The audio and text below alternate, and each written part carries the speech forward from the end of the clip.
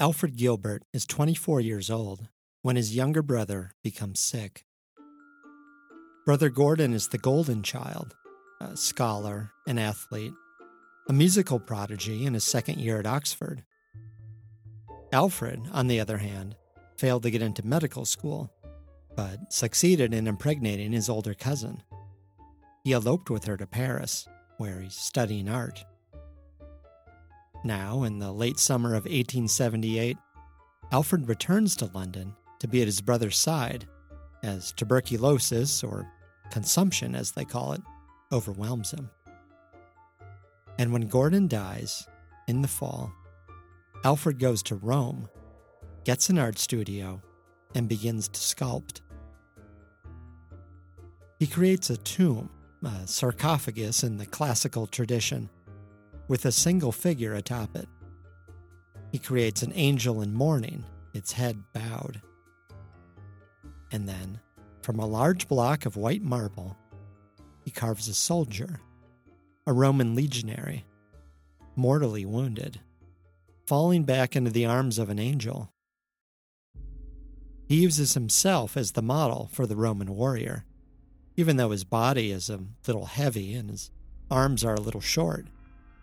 Because it's convenient, but also because he can embody his brother this way, if only for a moment, exchanging places with the brother everyone adored.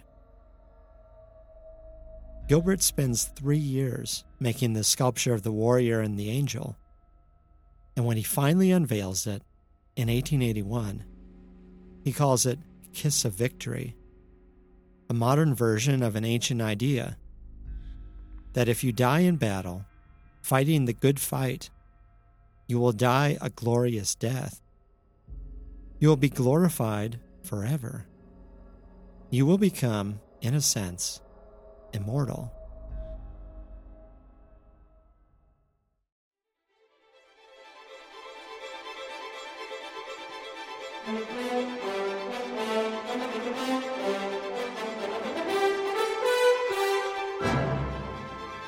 This is the Object Podcast, produced by the Minneapolis Institute of Art. The Object is made possible by generous support from Ameriprise Financial, a proud supporter of the Minneapolis Institute of Art and committed to the future of art and culture in the communities they serve. Ameriprise Financial, helping people feel confident about their financial future since 1894.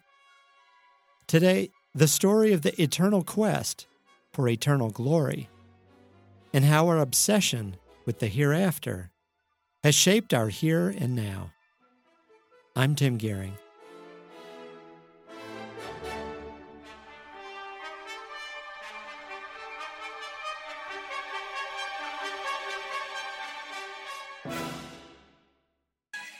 You find yourself alone, riding in green fields with the sun on your face.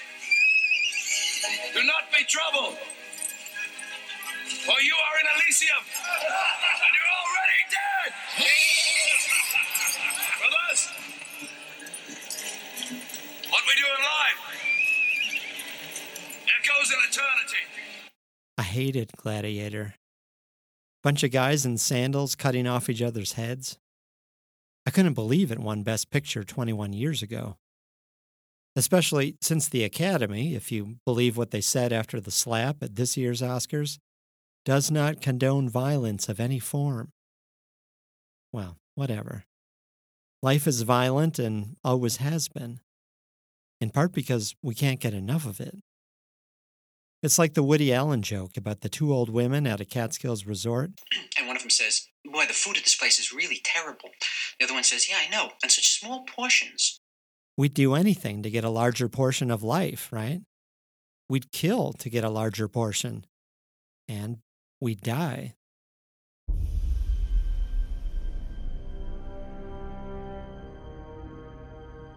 Let's go all the way back to the Iliad, about 700 years before Christ. There's Homer, right? If he even existed, sitting in Greece writing this epic poem. More than 15,000 lines, just about the final weeks of the Trojan War, if that even really happened. And it's relentlessly brutal, right? Basically, Hector kills Patroclus, so Achilles kills Hector, so Paris kills Achilles. That's the plot. Slaughter and revenge.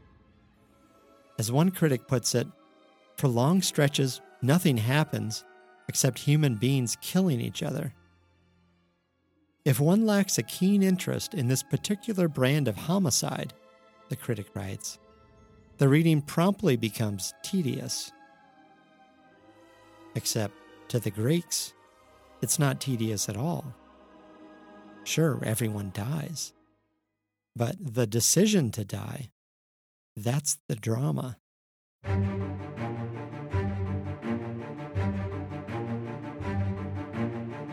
The Greeks have this word kleos, which means a kind of ultimate, immortalizing glory, right? The kind of glory that goes on forever. And for most ancient Greeks, this glory can only be found on the battlefield. As Homer puts it, a glorious death is his, who for his country falls. But to get your kleos, it's not enough just to die, even in battle. You can't just take a blow to the head while you're bending down to tie your sandals. You have to chase after death. You have to run towards it, or no kleos.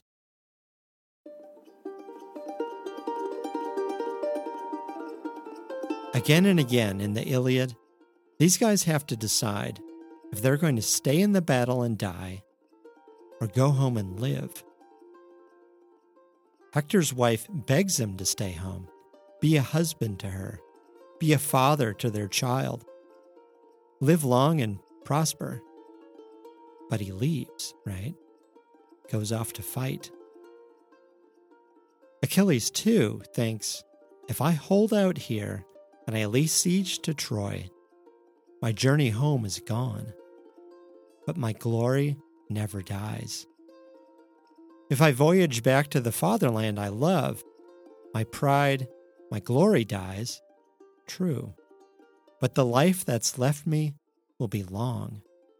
The stroke of death will not come on me quickly.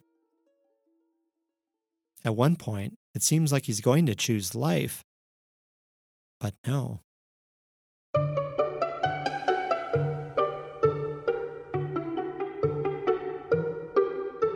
Now, the Romans read this stuff and think, this is awesome. But they put their own twist on the glorious death. Rome, if nothing else, is a nation-state, right? Not just a bunch of individual heroes. And so, for the Romans, the glorious death is to die for the empire. It's the immortality of Rome that's celebrated, not you. The death of a soldier is pro patria in Latin, literally for the fatherland. Well, it's a pretty short line from Rome to the made-up version of Rome in Gladiator, right? It's toxic masculinity all the way down. Tough guy stuff. Honor and respect and all that other shit. Which is why we still can't have anything nice, even 2,000 years later. Except, that's not the only model of manhood on offer from the ancient Greeks. Achilles may choose to avenge his friend by killing Hector, but Hector doesn't actually want to fight.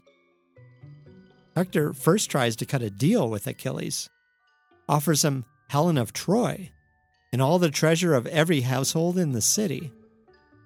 And when that doesn't work, he runs for it. Achilles has to chase Hector around the walls of Troy 3 times before they confront each other. And then only because Hector has been tricked by the goddess Athena into thinking he'll have some backup. It's like Woody Allen said, right? I don't want to achieve immortality through my work. I want to achieve immortality through not dying.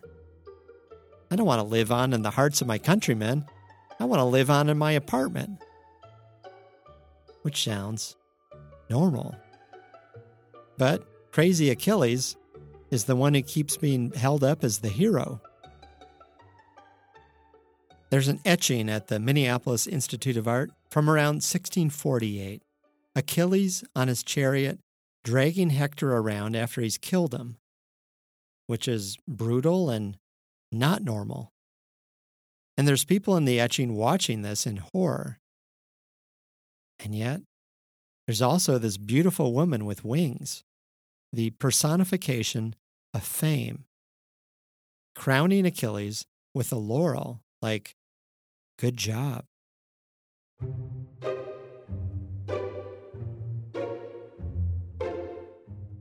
Not surprisingly, Alexander the Great is a huge fan of the Iliad. Hard to picture him curling up with a long read, but apparently he sleeps with a copy and consults it often to get his courage up. He, too, takes away only the part he likes, the part that seems to justify his murder of several 100,000 people, including his friends and possibly his father, believing he'll achieve immortality if he dies. This story gets repeated over the centuries like a game of telephone, right? Until all the nuance is gone, and you end up with something like the book Achilles and Hector, Iliad Stories Retold for Boys and Girls from 1903. Or an article on the Art of Manliness website explaining that Achilles has courage and Hector does not, at least at first. That Hector has to learn that goodness must always be backed with strength. It quotes Teddy Roosevelt, of all people, saying, quote, "Unless we keep the barbarian virtues, gaining the civilized ones will be of little avail." Great. There's a famous engraving from the 1400s called The Battle of the Nudes. There's a print at the Minneapolis Institute of Art. 10 naked guys wielding all kinds of violent, merciless weapons. Axes, swords, chains. Each man is about to slay the other. In the very next moment, not a single one of them might still be alive. Now, you can interpret this a couple different ways, right? Is this a throwback to the heroic days of ancient Greece and Rome? Look at these guys, fighting to the death without a care for their own protection. Or is it actually a kind of wry commentary on the insanity of it all? This obsession with honor and revenge that had become a medieval code. Keep it up, guys, and we're all going to die like a bunch of naked fools.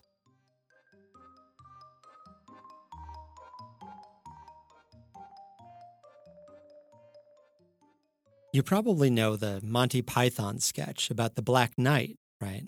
In the movie Monty Python and the Holy Grail.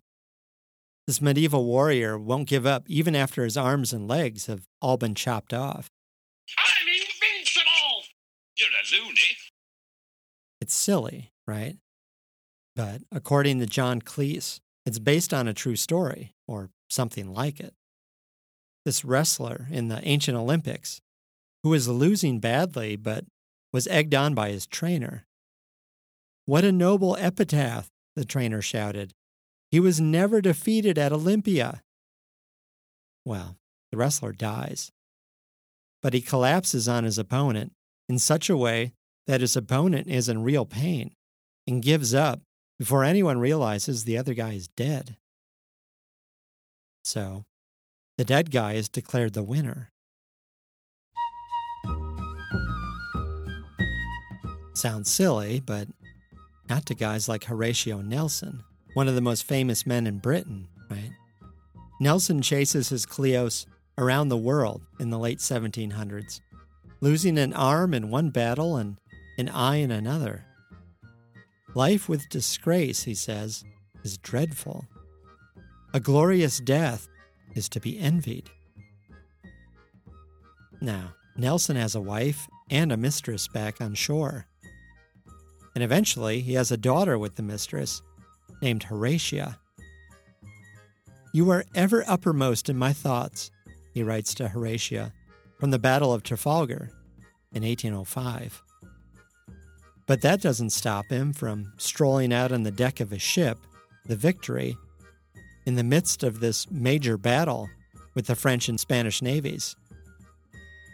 Nelson always goes up top in the heat of war. And this time, he's shot by a French sniper.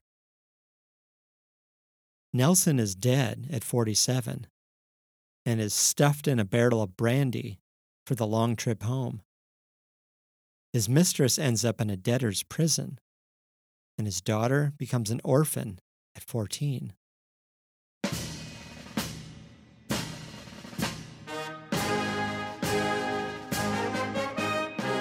Let's skip ahead about 100 years to World War I. A lot of artists in England, poets, painters, sculptors, are excited when war breaks out. They've been steeped in the classics, romanticizing war and chivalry. And a lot of them sign up, right? The soldier poets who go off to war to become heroes instead of just writing about them. Here lies a clerk, one poet imagines an epitaph, who half his life had spent toiling at ledgers in a city gray, with no lance broken in life's tournament. The clerk gets his wish. His, quote, waiting dreams are satisfied, the poet writes, and he dies in a blaze of glory. If I should die, writes another poet, think only this of me, that there's some corner of a foreign field that is forever England. Well, the poet does die in the war of a mosquito bite.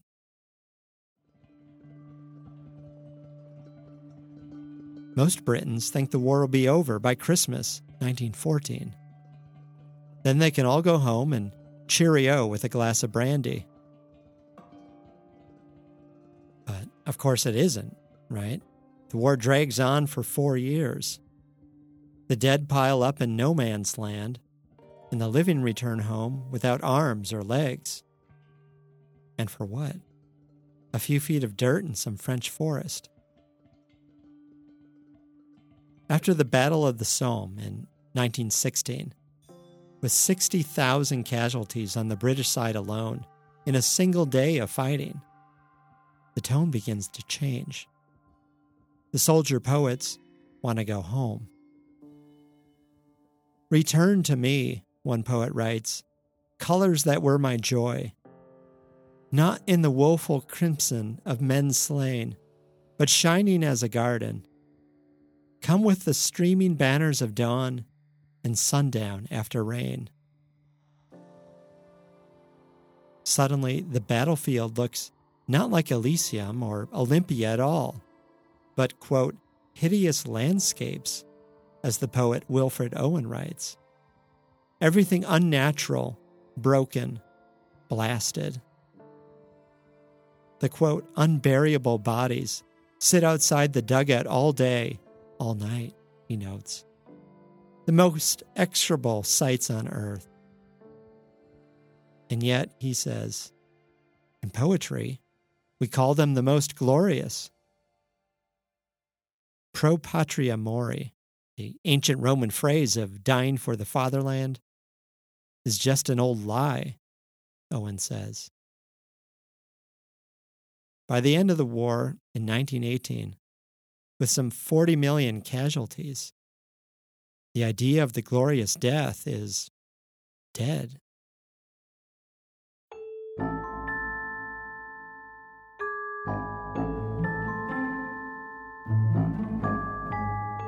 Remember Alfred Gilbert, the sculptor? He's 60 years old when World War I breaks out. His brother Gordon, cut down in his prime, has been dead nearly 40 years. But life has been good to Alfred, even if he's done little to earn it. He and his cousin have 5 children together. And Gilbert amazes the London art world with sculptures of heroes, real and imagined. When the commissions roll in, he plays the part of the celebrity artist, roaming around London in a cape and a wide-brimmed hat, and a long cigarette holder, without actually finishing much art. He works on one commission until the next one comes in, and so on, until finally he abandons almost everything to spend 5 years creating something called the Shaftesbury Memorial, a monumental sculpture unveiled in 1893 in the middle of Piccadilly Circus. His patrons sue him. His wife has a breakdown, and by 1901, Gilbert is bankrupt. He resigns from the Royal Academy. And one night, he locks himself in his studio and smashes all the models he made for commissions he never finished. And the next day, he gets on a train and flees England again. This time, he lands in Bruges, in Belgium. He finds a mistress, and he spends the next 25 years in exile. Until, one day, he's invited back.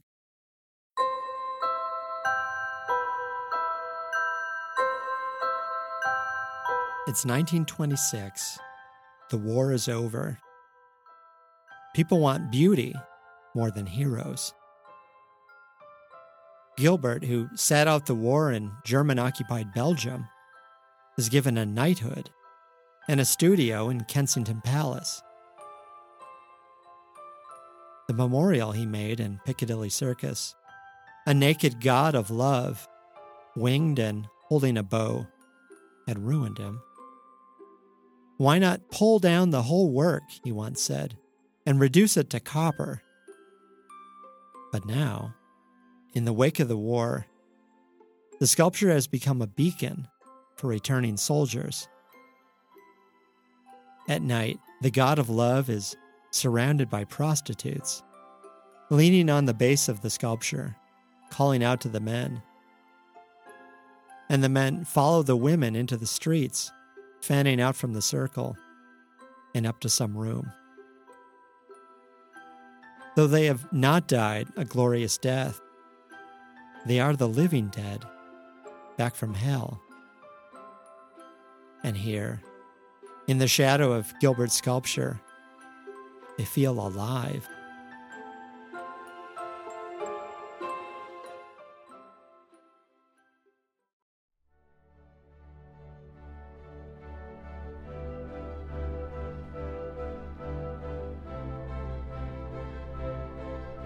This has been the Object Podcast, produced by the Minneapolis Institute of Art and made possible by generous support from Ameriprise Financial.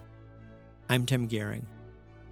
You can listen to The Object on Spotify and Amazon Music and ask for it on your smart speaker. Wherever you listen, leave us a review and subscribe so you never miss an episode. And thanks very much for listening.